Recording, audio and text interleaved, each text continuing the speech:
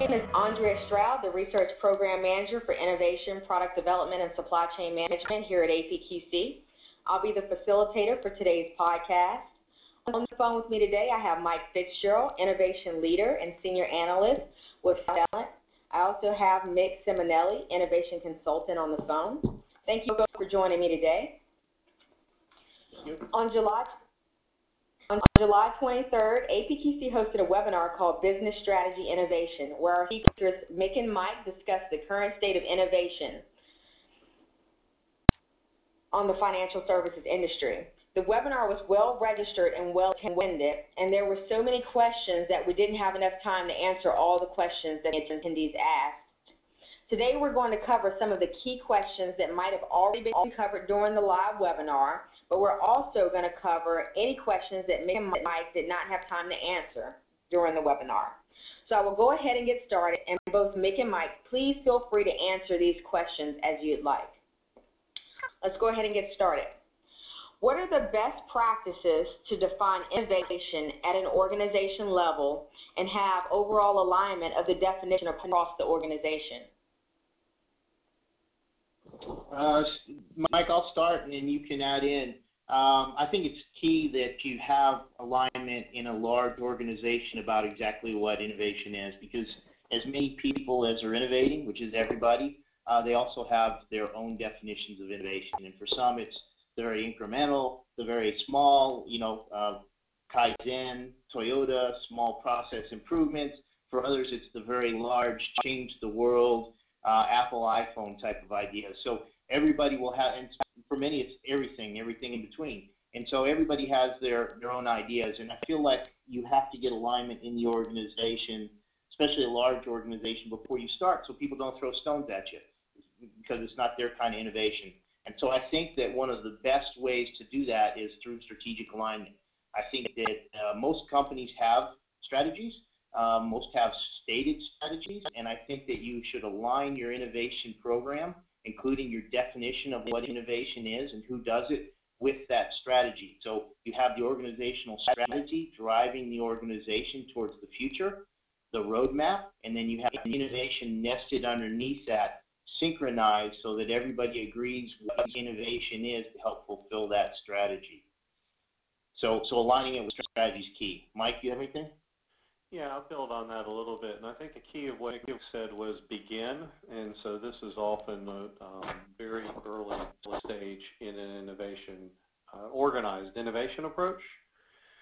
And the best practice that catches my eye is when companies marry this with standard stakeholder analysis, which is done as part of standard process change management best practice. What I mean by that is it's a little heavy lifting because it involves individual interviews, particularly of the key stakeholders. But while you're interviewing and saying, what's your view of innovation, and really letting a lot of the comments come back to you, listen carefully for not how they're necessarily giving you a specific definition, but what in the past maybe has not gone that well for them with other change management type of processes.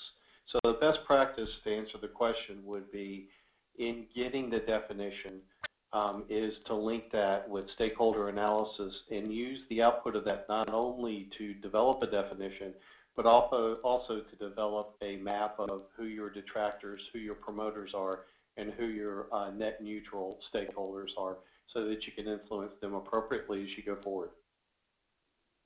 Excellent. And kind of building on that, what criteria can be used to differentiate innovation from run-of-the-mill or pet projects? And how can we define innovation? Yeah, this is Mike. It's real important to do that, especially in some organizations with innovation programs after they've been running a while. If they're not careful, the innovation group can kind of become the end around process.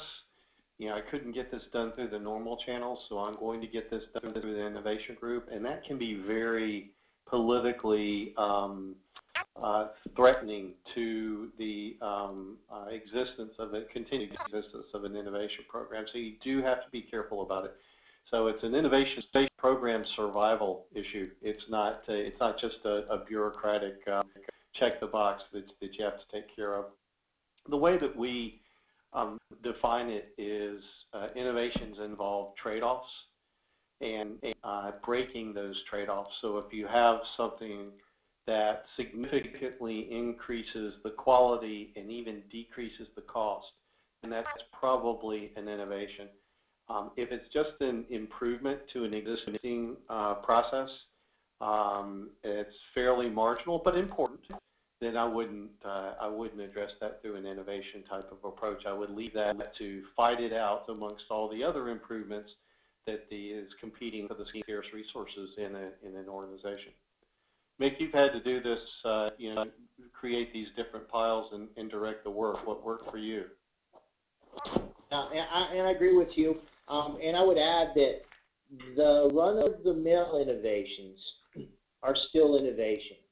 So I agree with Mike, and I would sort of split hairs on this one in that doesn't mean the innovation program runs them. But if you have somebody in the line that's making a process improvement that reduces their time in their process from 4 hours to 3 hours, that's an innovation.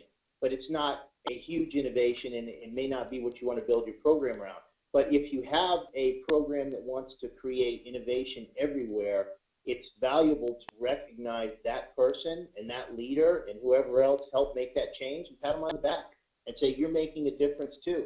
Yeah, it's an ankle biter. It's not a big thing to reduce your processing time from 4 to 3, but it helps. And then you add all those little improvements up, and over time they make a big difference. So I think Mike's right. For your program, you want to be careful not to compete and let it become an round.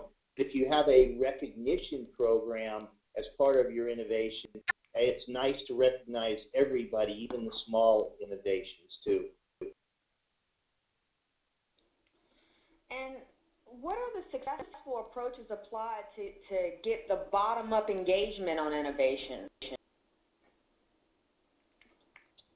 That's Mick. I think that, and then I'll hand it over to Mike, I think that one of the things that really helps is what I just described, letting everybody be a part of it. If you want a bottoms-up approach, you got to get the bottom involved. And so the way you do that is you let them do their day jobs and also come up with innovations. And oftentimes, that's the small things. Research shows that people have to take care of the little things before they can aspire to big innovation. So they may be doing something every day that they know could be better, and letting them make those changes and then patting them on the back of those changes really creates a good bottoms-up approach. I'll just add that I think the most important thing in a bottoms-up approach, by far, if you had to concentrate on one area, is people. Help the people innovate, encourage them, reward them, give them incentives, pat them on the back, let them take risks, let them fail, let them know they're important in the overall innovation process and program. People, people, people. Mike?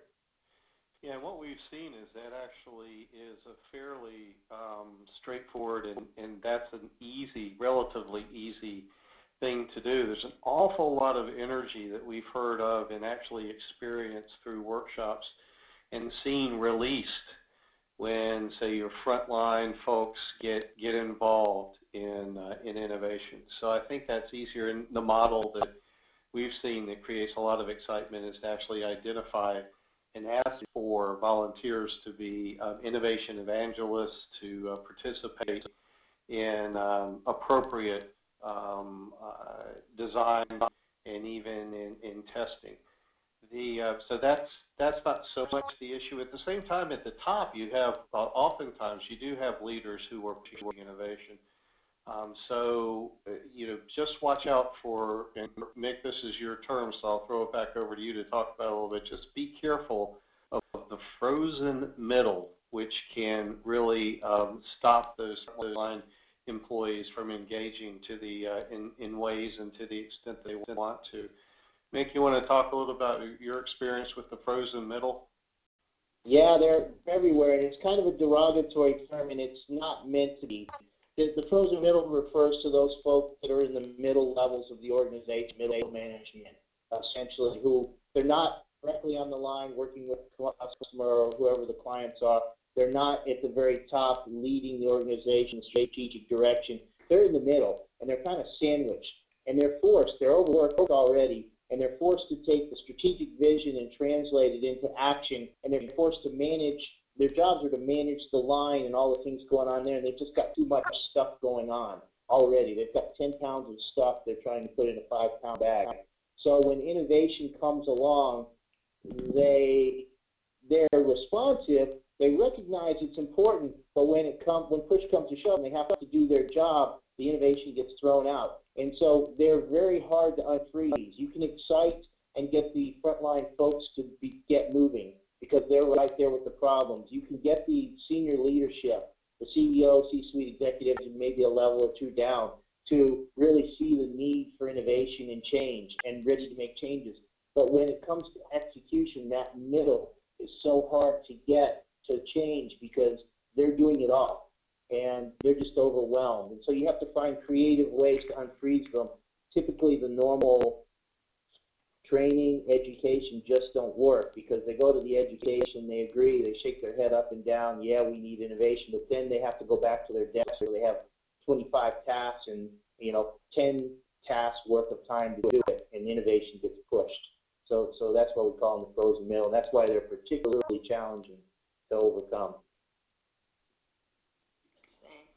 And so what do you do if a CEO or if management does not support innovation? I mean, how do you go about driving innovation at that point? This meant very carefully. This came up, I think, in the original webinar related question. It's very difficult to innovate if you don't have senior leader top cover, because innovation is change, and at its core it's change. So as you change things, you're going to ruffle feathers because change is difficult. Newton's law of physics, the body at rest wants to stay at rest, applies to organizations. Most people don't really like change. And so as you create change, you need somebody who is looking out for you as everybody gets irritated. And I don't mean to make it sound like innovation always irritates people, but as you change processes and people and organizational structures and the way you do things, there is a lot of resistance. And it really helps to have senior leaders that support you. So if they don't, you have to tread very carefully. In fact, I think if you're the innovator in that situation, this is a little controversial, but I think you need to wake up in the morning, you need to look in the mirror and be comfortable saying, I don't care if I don't have my job at the end of this day. I'm going to do the right thing by innovation. Because if you don't feel that way, you're going to get stopped in your tracks. You're not going to innovate. And so, because you're not going to have top cover, you're going to hit your first level of resistance and it's going to scare you and you're going to be done. So it's very, very difficult. I think you have to have the innovative spirit, you have to have that fire in your belly, and you have to be willing to make change regardless. But I also think on a practical side, you're probably going to have to gain some alignment with some of those senior leaders and start inching away at what they're after. Find out what their challenges are. Find out what and Mike and I have some experience doing this in companies. Find out what they need help with, and then see if you can structure your innovation efforts around what's keeping those senior leaders up at night, so you start to get them on your side fairly quickly. Mike? Yeah, the other tactic that I'd suggest is to really be careful about which innovation tasks you take on. And what I mean by that is, there are the disruptive innovations, kind of moonshots. If you're in an environment where you'll have the CEO as top cover, just concentrate on the more incremental type innovations at first and show what's possible. And that will involve turning down some, if not absolute moonshots, some items that you think people can really get excited about that would stretch you, but maybe instead of turning down, maybe it's just delay them or defer them until it's a more appropriate time. So I think all the things that Mick said, and I'd add just tactically, it would be to focus on the more incremental and just put the more moonshot type innovations to a better time when maybe it's environmentally more conducive. Yep, and that's a great point, Mike, because there's a correlation, positive correlation between the size of the idea, how big the idea is, and how much resistance you're going to get in the organization. The smaller ideas will get more incremental ideas will get less resistance, and the larger ideas will get more resistance. And so Mike's point is great in that if you don't have that top cover, you probably shouldn't. You should be careful about what ideas you take on and avoid the really big ones, because that's where you're going to get big resistance. It's a great point, Mike. And it's an important subject. So I'll just end the answer of this question with this comment. I mean, if you're listening to this podcast, you're part of the tribe, right? And Mick and I are part of a tribe. I mean, you have the bloody foreheads, the bruises, the scrapes from trying to make change in organizations. So, I mean, we all do share kind of a common DNA that way. But I can tell you from looking across industries and also across specifically financial services, companies need people who can innovate. They need people like you who understand how hard it is but can persevere, and also who understand and have had some experience with not only successes but also failures. So I would really encourage everybody to know that there is a market out there for people who can take it and can perform in these innovation roles, and would just encourage you. I mean, nobody does these jobs without getting bruised and bloody, but you don't have to sacrifice yourself for it. Companies need people like us that have these skills, and I just hope that anybody who's running in to the wall multiple times, just know that there is a market out there for our skills and our experience. Thank you. And how do you and your clients handle innovation given the challenges of regulatory authorities? Given the high level of regulation pressure in financial services. Yeah, let me handle this and then hand it over to Mick, because he's done some things that have really stretched the regulators. First of all, is to involve often, even before the regulators know about issues, and bring them along. Chances are they will probably come. I know that in one of our companies that just announced a very innovative program of using activity data from a personal health tracker to actually influence the pricing of the policy. They contacted regulators in advance and built relationships early, and actually asked them, look, what do you see as we build this that we ought to be considering? So there's no doubt that it's a challenge, but it's also no doubt that the companies who are successful engage regulators early and often, and that there have been innovations which have come through. So it's not an absolute roadblock, although it certainly has to be a consideration. The second thing to recognize is that regulators don't generally know a lot about the art of the possible.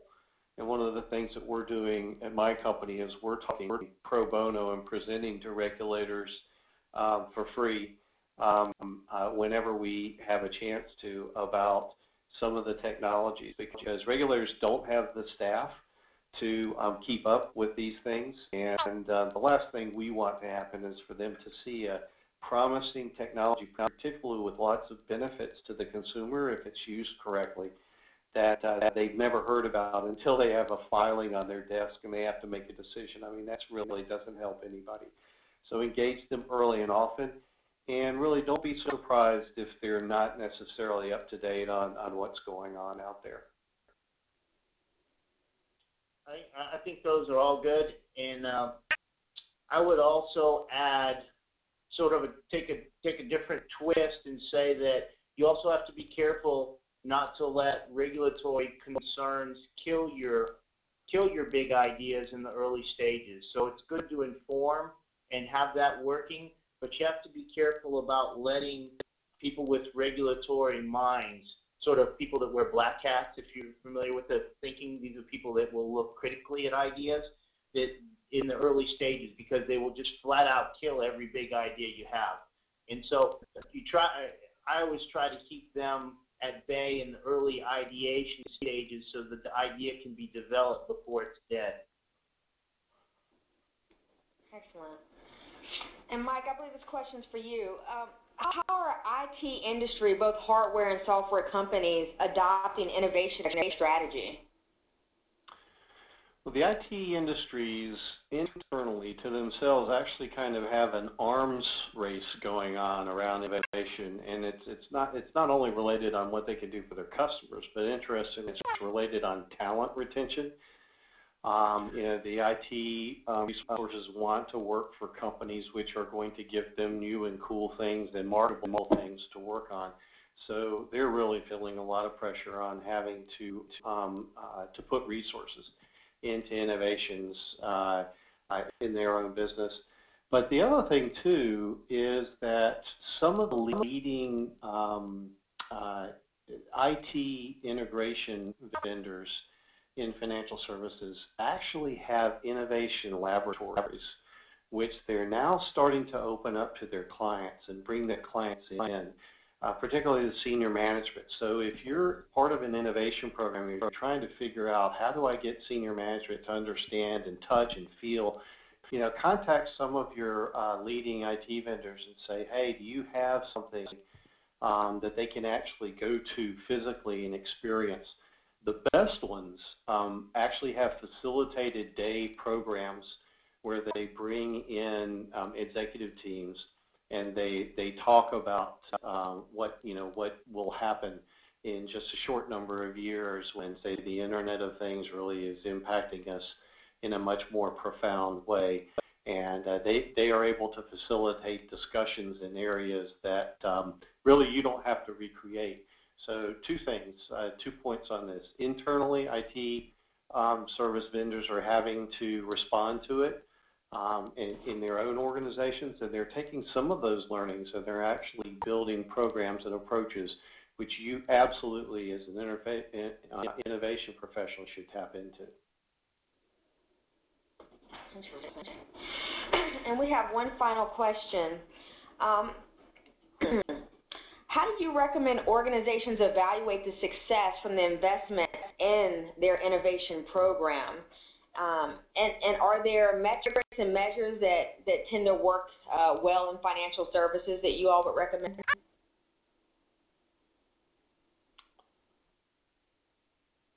Mike, do you want to go first? You want me to go first? I'll go first. The measures are not a whole lot different than what what is typically used to evaluate a project, but the difference is, I would say, is scale and quantity. So you can't take an innovation that you're just discovering and absolutely lock down, say, a payback period, right? So there's nothing wrong with saying, let's scope out the market, or what does this potentially look like. So my comment would be, you can use a lot of the same metrics that you're familiar with, but it has to be the light version of them. And you can tighten those versions up as the ideas, as the propositions mature, but you cannot hold them to the same measures and the same standards as the typical programs that you do. The second thing that I'll mention is, don't overlook, as you begin to innovate, the value of previous innovations when those innovations are reused in another area of the business. Even if you have an innovation that, say, made it through the prototype stage or made it through a pilot stage, and then you decided, oh no, that's not going to work. In companies which are making progress, they mention that, hey, it didn't work over here, but we found the same problem over in this, or a similar problem over in this other division 3 months later, and we were able to tweak a little bit and get it to work. So as far as measuring the benefit of a whole innovation program, be sure that you're counting innovations throughout and wherever that they happen to be applied. And Mick? Yep, that's very good. I of course agree with Mike. We do assessments together for companies on innovation, so we're working off the same toolkit. I'll say that relating it back to the culture of the organization and your metrics, just to add something, your metrics need, whatever metrics you use, they need to speak to the organization. So if your organization is very return on investment driven, very financially driven, then it really makes sense to have your metric related to something that speaks to that. If your culture is, like my old culture at USA, very customer experience driven, it really made sense for us to have customer experience metrics. If your organization is all about the bottom line, you want to have growth. You want to have it about growth. The metrics that speak to your organization typically work very well for an innovation program because they align, kind of taking us back to that very first question, they align with the strategy of the organization. So if you build metrics that work with the overall strategy, it tends to make life easier. All right, thanks, Mick and Mike. All right, well, that concludes the podcast for today. I really appreciate Mick and Mike for joining us. If anyone has any questions that were not answered on either the webinar or today's podcast, you can reach me by email at astroud@apqc.org. You can listen to the recording of the webinar by visiting apqc.org.